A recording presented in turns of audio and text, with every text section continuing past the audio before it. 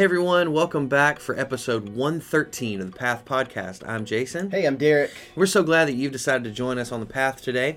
We celebrated Easter yesterday. Always such an exciting day. Had a fantastic crowd here yesterday, which was just, it builds the excitement of having a full room of people. And the singing is more like loud. Yeah, absolutely. And I love that. I love to be able to hear that above everything else. And it was an exciting day that we looked at John giving reminding us of him saying, "Hey, listen, I have written all these things down for you so that you can know who Jesus is. I'm an eyewitness. I was there with him. I saw these things happen, and I wrote them down so that you could know who Jesus is." And that translates over for us today, that we can know who Jesus is. And maybe before we just jump into the text, let's just take a moment and celebrate God's goodness, and that we got to have a huge crowd together yesterday, which, as Facebook memories have scrolled in over the last couple of weeks, it wasn't very long ago that we didn't get to do that. I had a Facebook memory today from 3 years ago that when we celebrated Good Friday virtually. And so maybe let's just celebrate for a minute, Derrick. Remind us of just all the things that God has done this weekend that we got to celebrate. Yeah, absolutely. So we had a group of folks in our church really put forward a huge effort to reach out to our community through our Good Friday walkthrough experience, our second year. Last year we did it mostly internally, though many people were invited and came. But the first year we had, I think, like 80 or 90 folks come through. This past weekend we had 226 come through. So it grew in just 1 year. It's a dynamic experience. Anyway, we have where you basically walk through 7 stations of the crucifixion, and you look at betrayal and Jesus's death, and then you can take communion, and there's a station where you can pray to receive Christ, and we had someone do that. Tell us about that. Yeah, absolutely. Friday morning we were going through it, and our youngest daughter Audrey prayed to receive Christ at the walkthrough experience, and it was just a joyful day for us, for sure. So it was what a exciting unique experience too, man. She'll always remember that she gave her life to Christ at the Good Friday walkthrough experience. Had we not have that couldn't be her testimony. Not to say she wouldn't trust Christ another way. Y'all are discipling her, leading her, and guiding her.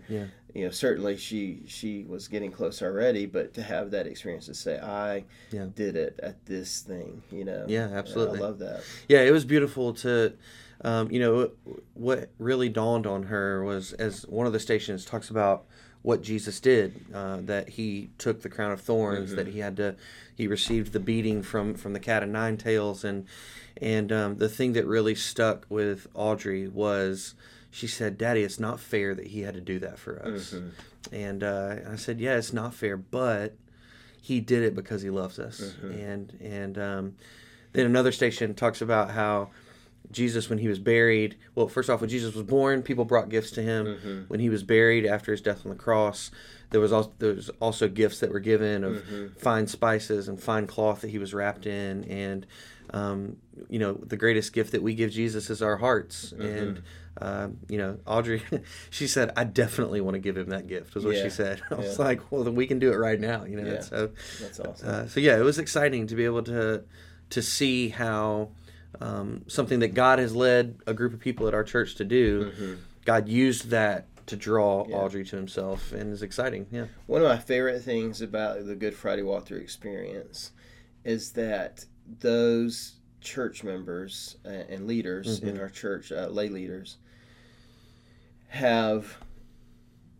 they ask us our opinions about it. We get to be involved too, as basically participants, but they make a huge effort for us to be able to just experience it and not have to manage all the details, not have to put all the things together. We get to be a part of that, but not the soul ones putting it all together. I love that, man. I love it. It's the church being the church, man. Exactly. Yeah. It's the body of Christ using their gifts to build up the body of Christ, to spread the gospel. It's Ephesians 4, it's 1 Corinthians 12, it's Romans 12. It's all these passages where the body is using the gifts God has given them to advance the gospel and build up the church body. That's right. To unity and maturity. I love it, man. I love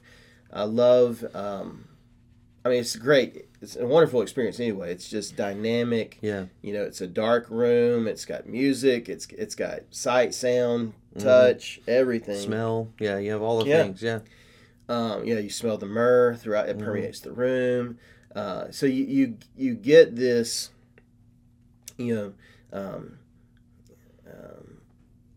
high definition experience. Yeah. It truly is a worship experience. Yeah. You're walking through, and walking through, what Christ went through Friday night. Yeah. But then the fact that it's like the body of Christ is busy bees working, like people are crying, man. People are so excited. Yeah. It's one of those moments as a pastor. It's like one of those like, man, we're doing it right. Yeah, right. Absolutely. Like we're doing it right. Yeah. I love the fact that, we had a very, very special, intimate moment as a family. And again, that's another thing that I don't take for granted. All 6 of our family were there when Audrey prayed to receive Jesus. And but then the fact that we shared that with, the people who were helping facilitate Friday morning, and every single one of them was celebrating with us. Oh, yeah. Like the church, again, coming around us and celebrating the fact that another member of God's family has come into the fold. And absolutely. It was a beautiful moment for us. So yeah, so good. And then, we come to Sunday morning. Again, everybody's on their A game, church wise. Like people are serving on guest first impressions with our guests. Folks are greeting folks. Yeah. Like they're we've got because we end up having a lot more on Easter Sunday than we normally do. We run out of parking. Yep. Our parking lot was full like during the Connect group hour. At 10 o'clock. For the most part, and so we've got church members that have loaned us their golf carts, and we got church members driving people, a little further than normal, and like you got parking lot guys. They're always there, but like it's just there are more of them. It's busy bees. Everybody's getting ready. You got the handbells are playing in one room while the worship team's rehearsing in the other, and it's just fun to walk in as the pastor and be like, oh man, listen to all this activity and hubbub. It's just like this is what it's all about. Yeah. And then to celebrate the resurrection together was fantastic. And we had people in overflow rooms, which is not typical. It's an exciting day. God really worked and moved, and I can't wait to see the residual effects of yesterday too in people's lives. And, one of the things that I love about Easter, especially, and yes, we have a larger crowd than normal, which is exciting. But I love that there are faces in that room yesterday I've literally never seen before. And they got to hear the message of the gospel yesterday. They got to hear about Jesus, and so I know that God will use that, because like we talk all the time here that God's word does not ever go out and come back void. And so I love that the gospel got shared with people that don't normally hear the gospel week in and week out. And so yesterday was an exciting day. Yeah, so good. Yeah, absolutely. So Derrick, then talk us through. We talked about the gospel yesterday. We looked specifically at the Gospel of John, where there towards the end of his gospel, he shares. You kind of get like a peek behind the curtain, if you will, of John going, "Hey, listen, this is a lot of stuff that I've just thrown at you here. All these stories of who Jesus is and what he's done, but here's why I'm writing this." And he says there in chapter 20, he's like, I've written these things so that you can know that Jesus is who he said he was. Mm-hmm. And then there at the end, like the way he signs off his book is, listen, I wrote this down. I'm the eyewitness, and these are my words, nobody else's words. I wrote this down, and this is only the tip of the iceberg for what Jesus did. If we were to write everything down, there's not enough paper in the world, basically, is what he says, that that would hold the things that Jesus did while he was here on earth. So maybe walk us through a quick recap, and then let's just, what are the handles to hold on to this week as we continue to celebrate Easter throughout the week? So, yesterday's message title was Jesus, the Unfounded Fiction, ? So it's like, the skeptical mind will say that Jesus is fiction. Yeah. There's no reason to follow or whatever, but that's not true. There are a lot of things you have to grapple with. Right. And that's kind of the approach I took, was looking at what John's words were. And John, he wrote this later than some of the other gospel accounts, but he was still alive. Right. The guy that was at the cross with Jesus, the only one that remained, the rest of them scattered. Yeah. The only one that remained, at the foot of the cross while Jesus was dying, and we know that because Jesus looked at John and said, "Hey, this is now your mom. You take care of my mom." Yeah. And and then basically says, "Mom, you take care of this guy too." So it's like he's concerned with people, other people at the cross. So that guy that witnessed the actual death, Jesus breathing his last, being taken off the cross by Joseph of Arimathea, taken, to a tomb, placed there, and then John also lets us know he was the first disciple back that's right. To see the empty tomb. Yeah, he outran Peter. Yeah, that's right. He lets us know that. Yeah. So, all that, John he had a front row seat to it, right? That's right, yeah. So we have to grapple with that. Because some will say, the skeptics will say, well, these things were written by, people that, made them up, they maybe like centuries later, or at least 100 years later, following Jesus' death. And it's like, no, this is only decades. Right. These are the actual people that walk with Jesus. Within their lifetime, these things are being written down. Not just John, but all the gospel accounts. Right. So you have to grapple with that. You have to grapple with the claims that this Jesus was dead and rose again. Right. And that he didn't just reveal himself to 12 disciples, but over 500 saw him in a resurrected state. You have to grapple with those things. I think about this in conjunction with Paul's words to the Corinthians. He's like, hey, listen, if you don't believe me, go ask the people that were there. Yeah. They're still alive. You can go ask them. And so I think that you're right, that so often skeptics will just say, it's just a story. And it's so, I think, number one, that's so arrogant to just just dismiss something outright. And it's like, no, this has clearly had an impact on the history of the world. You can't just say, it's just all a story that was made up. Yeah. Well, and that was the idea, J. Warner Wallace took the idea of the impact that this has. Yeah. So his, what he states is that, does Jesus still matter in a world that rejects the Bible? And he says he discovered how Jesus matters, and he didn't even need the New Testament to prove that, but from a forensic kind of investigative way, and that was one of the things we really didn't get into, just a little bit, but within the next 300 years, enough was written about Jesus that you could reconstruct the entirety of the message of the New Testament Gospels, right? Nearly, without having those, right?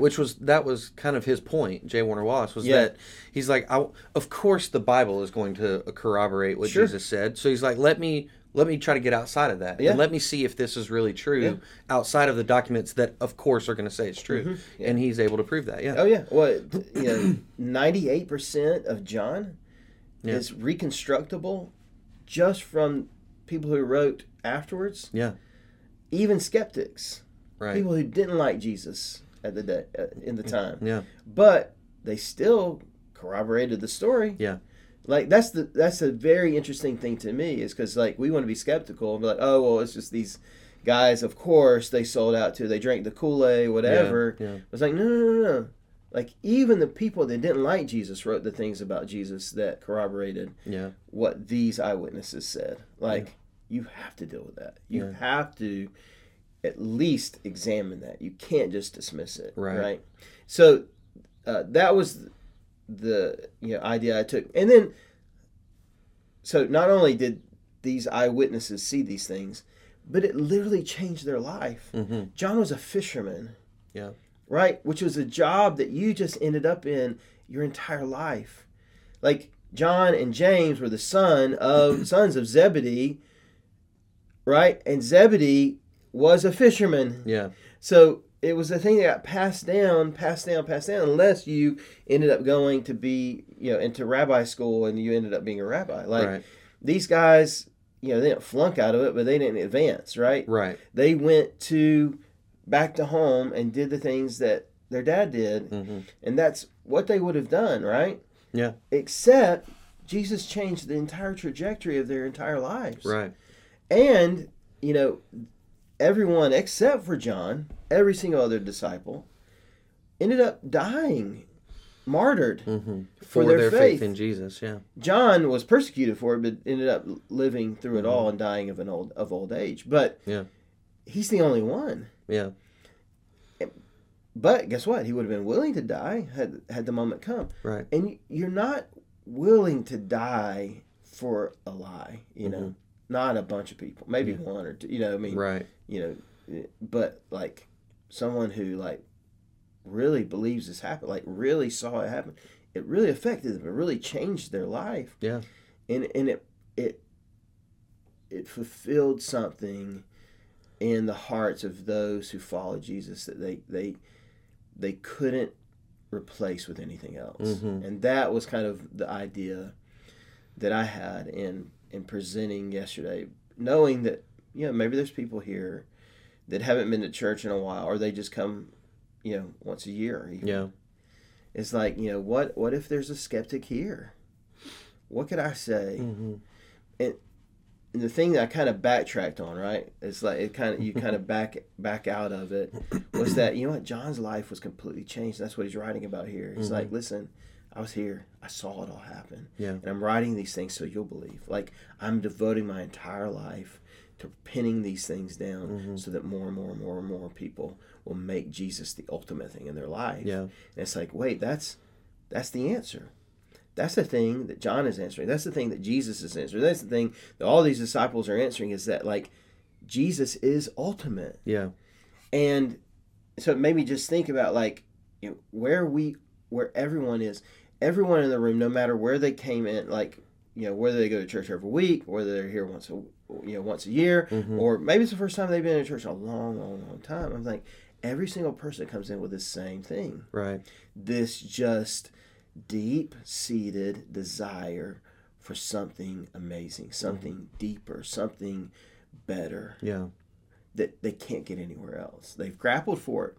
We've grappled for it in relationships. We've grappled for it in, we've tried to get it in so many other places, substances, videos, whatever. We've looked for that amazing, that deeper, that bigger. We've looked for all those things in so many places and been let down. Yeah. And my hope was to describe in such a way that, listen, if that's you, if you're looking for something amazing, what you're really looking for, and you may not know it, but what you're really looking for is Jesus. Yeah. He's the only one that can fulfill that for you. Yeah. And he did that for John, and that's what John is saying. Is like, this is everything to me. Mm-hmm.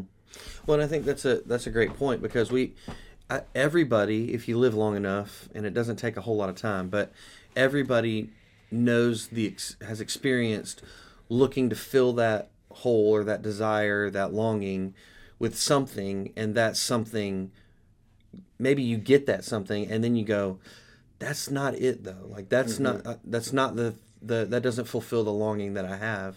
So we all know what that feels like. And and for some of us, we know the fulfillment of that longing, what it feels like when we come to Jesus. Mm-hmm. And so John knew what that felt like. And so that's why John's saying, hey, listen, mm-hmm. The thing that you're feeling, that you're longing for, I know that feeling. Yeah. And I know that it's fulfilled in Jesus. Yeah.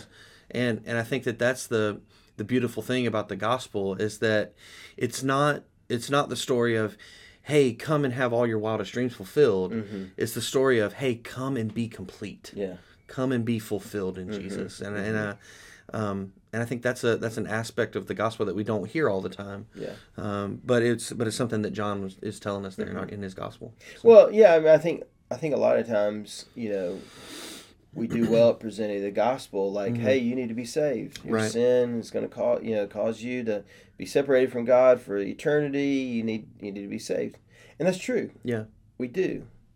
But really, what we need is completeness in Jesus, mm-hmm. right? Yep. Jesus himself said in the Beatitudes, "Blessed are those who hunger and thirst for righteousness." What is righteousness? No one is good except God, Jesus said to the rich young ruler.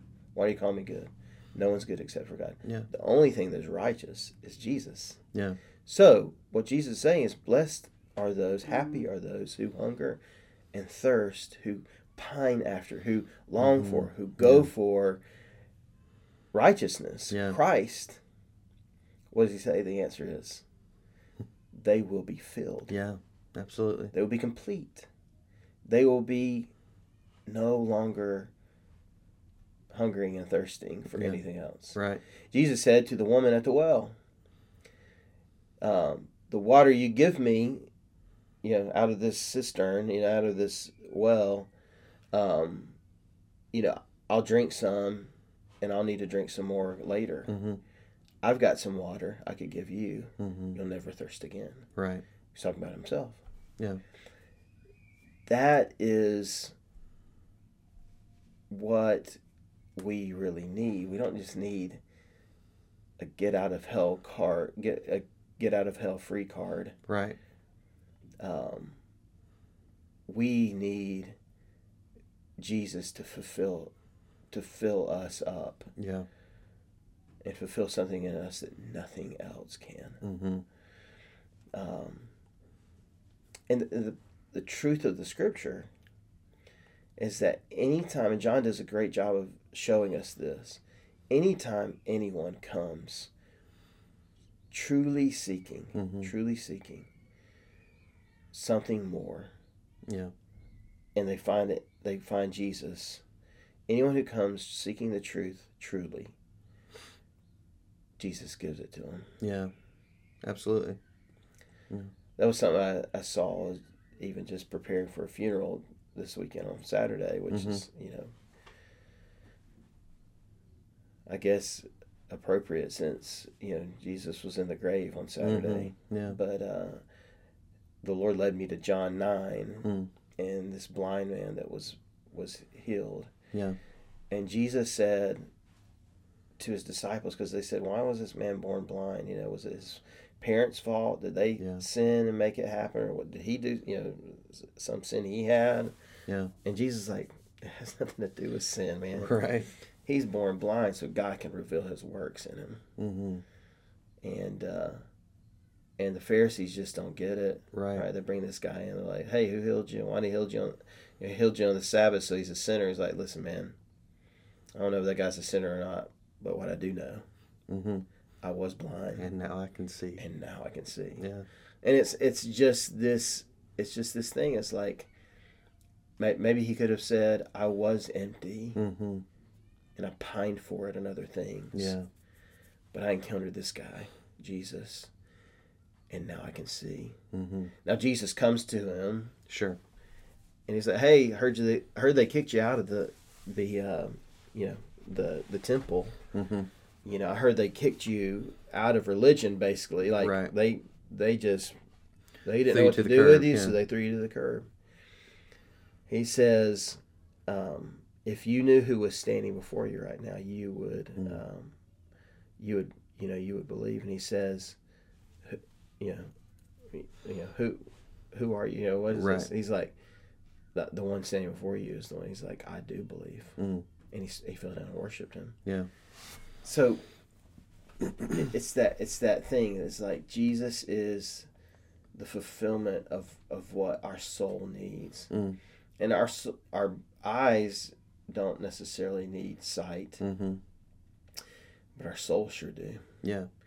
And he's the one that brings sight to the blind spiritually. Yeah. Spiritually blind. So, yeah, man, it was interesting how that all, in my mind at least, tied together. Yeah, that's cool. Yeah. It's good stuff, man. Well, here's where we turn it over to you. What has God done in your life to help fill the hole of longing that we all have? We would love to hear those stories. That, number one, it's so encouraging. I don't know if you knew this or not, but it's so encouraging to hear stories from other believers of how God has worked in your life, because I think that's important for us to hear those, because it reminds us of what God has done in our own lives. And so you hear those stories, and the joy of your salvation is restored in that. And so we'd love to hear your stories. Share your stories with us. You can email us at thepath@lafayettefirst.life, or you can comment right on this YouTube video. But we'd love to know how God is at work in your life. And then also, how can we help you to continue to celebrate Easter in the days ahead? I know that may sound weird. It's like, yeah, Easter's over. We moved on from that. But in actuality, we celebrate Easter every Sunday. Every Sunday we are celebrating Easter, the fact that our Savior rose from the grave. And so that's what we do week in and week out. That's what we're going to continue to do week in and week out, because it is something that we can never get over. Like, we can't move past that. We can't get over the fact that Jesus rose from the grave, because it is what provides life for us and salvation and redemption for us. So we would love to hear from you. Email us, thepath@lafayettefirst.life. But until next week, I am Jason. I'm Derrick. And we hope you'll decide to join us on the path as we continue next week.